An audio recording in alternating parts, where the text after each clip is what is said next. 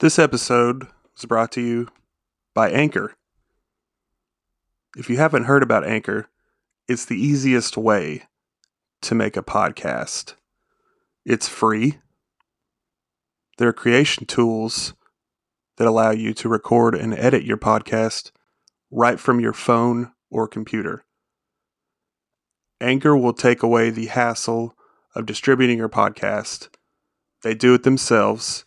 You can hear it on Spotify, Apple, Stitcher, Overcast, Pocket Cast, whatever. Wherever you listen to your podcast will be there for you to hear. You can make money from your podcast with no minimum listenership. That means you can have 3 listeners and still get paid to do your podcast. It's everything you need to make a podcast in one place. To get started, download the free Anchor app or go to anchor.fm to get started. That's anchor.fm. Make your podcast today so the whole world can hear your weird voice.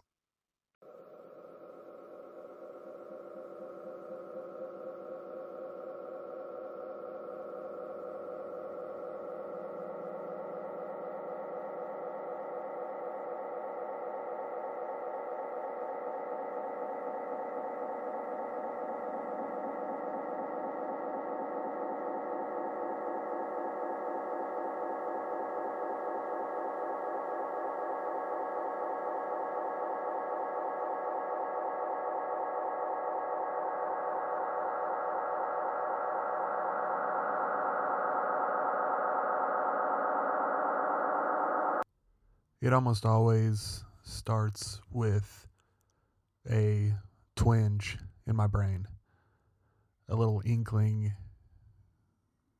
that makes me think about something that's going to cause panic in myself. It never matters what it is. It could be anything as innocuous as I felt a pain in my leg. I read a news article that day. Anything that could possibly be construed as panic-inducing, my brain can take it and twist it and then use it against me. I am currently medicated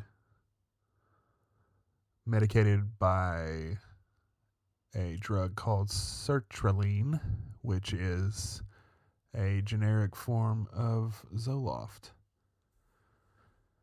And since I've been on this, it's been about 4 years now, I've managed to, I guess, get it under control is probably the most accurate statement I could make about it. Because I had definitely, I can't beat it. There's no beating it. There's no getting rid of it. There's no growing past it. I'd be willing to try anything else if there was something that could beat it, but I just don't think that that's possible. When it's a actual chemical imbalance in your brain, the most you can hope for, at least in my experience and my experience with various therapists, is containment and control, which I do a decent job with considering. Prior to medication, I averaged around 3 panic attacks, between 3 and 5 panic attacks a week. Varying in severity. Sometimes I would just have what I would consider a mild panic attack, where it would just last for a couple minutes because something random happened in my brain. My brain pinged it and ran with it. To the more severe panic attacks where it kind of comes in like earthquake waves, aftershocks, the initial panic attack, probably around 10 minutes, but then the aftermath, the aftershocks, make it last anywhere between 30 minutes to an hour. Those are the really rough ones. Those are the ones that would keep me out of commission for a day, would keep me home, would keep me in my bed, would keep me from doing anything social. And I don't love social obligations to begin with. But this would keep me from doing things as simple as going to the grocery store, because you think about your triggers. You think about where was I last time I had a panic attack? Oh, if I go to that place again, I will probably have a panic attack there, which is not rational. But nothing in the ecosystem of my brain, unmedicated on panic disorder, is rational. Everything is irrational. Every little twinge that I get in my head, every little inkling that shows up in my brain, it's not rational. It's highly irrational thoughts. It's intrusive thoughts. But it's thoughts nonetheless that only show up to debilitate me. I was 13 years old when I first started to realize that I had not major, but issues nonetheless. Issues with anxiety and panic. My parents were going through a divorce. I was in the middle of switching schools. I had, a core group of friends and familiarity. I switched schools to a place where I have none of that due to my parents getting divorced, which is, it happens to a lot of people. Then things just inevitably become harder. I start to think about things more. And I don't mean just like, in an intellectual way, like the type of thinking that is detrimental to people, the type of thinking that's overthinking, the type of thinking that's excessive rumination on one thing, where you spend too much time on the one thing. You convince yourself that the one thing is the most important thing. Then when the panic sets in, you convince yourself that the one thing cannot be accomplished, or that the one thing is going to defeat you that day. And I'm 13 when this starts.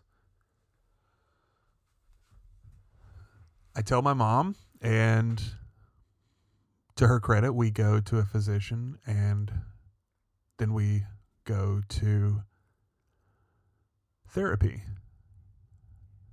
The therapy was mostly to do with how I'm dealing with my parents' divorce rather than what's going on in my own brain. And yes, at 13, a lot of my anxiety was caused by divorcing parents. But beyond age 13, nothing ever really changed. Things continued to fester. The excessive rumination only grew. I was able to combat it with self-medication, which I have no qualms with admitting was smoking a whole bunch of weed. And for a while, that did work. It was very calming. It helped me sleep. And this is around age 16, 17 that I started getting into heavy weed use. I don't really recommend it for everybody. I have no problems with weed. I think as far as drugs go, it shouldn't even be called a drug. It's fine. It helped me for a little while. but then it got to the point where it didn't help me. So you look at fast forwarding through the trauma of parents getting divorced, the trauma of moving schools, going from a good amount of friends and comfort to 0 friends and no comfort. And I'm still considering that I'm doing pretty well. But then you graduate high school and you get hit with the existential dread of, what am I going to do now? And that only adds to what is already a festering puddle of anxiety. It just starts to make it worse. And beyond that, making it worse, weed is no longer working. So it's back to the fucking drawing board of going to see a physician, going to see a psychiatrist, trying to get myself medicated. So then I start on Prozac. Prozac is more of a antidepressant, which I will give it plenty of credit. I was not depressed, but that's mostly because I was too busy thinking about all of the various ways that I could die. You know how, like, you read something online, or in our current times, you know, you read about a pandemic, you start thinking about all the ways you could die from the pandemic. My large obsession, and still is, it's still hard for me to talk about, is the size and sheer scope of the universe. It, for a long time, has been a huge trigger of mine because what the fuck is it? When you think about the goddamn fucking universe, what is it? How long does it go? How big is it? Is there an actual end? Is it infinite? What in these fucking terms does infinite even mean? This is the type of shit that would send me over an edge from age 20 till now. I'm 38 years old. Thinking about the universe sends me into a rabbit hole of panic. How is a kid at age 20 supposed to deal with fucking questions like that? How is an adult at age 38 supposed to deal with questions like that? When you get that ping, that twinge in your brain, and it hits you, and your brain decides for you that it's time to panic, what do you do? Do you fight it? Do you fight panic? Is that the answer? Do you just go with the panic and try to fucking ride it like a shitty wave? Do you do a medium in between fighting and riding? What would you even fucking call that?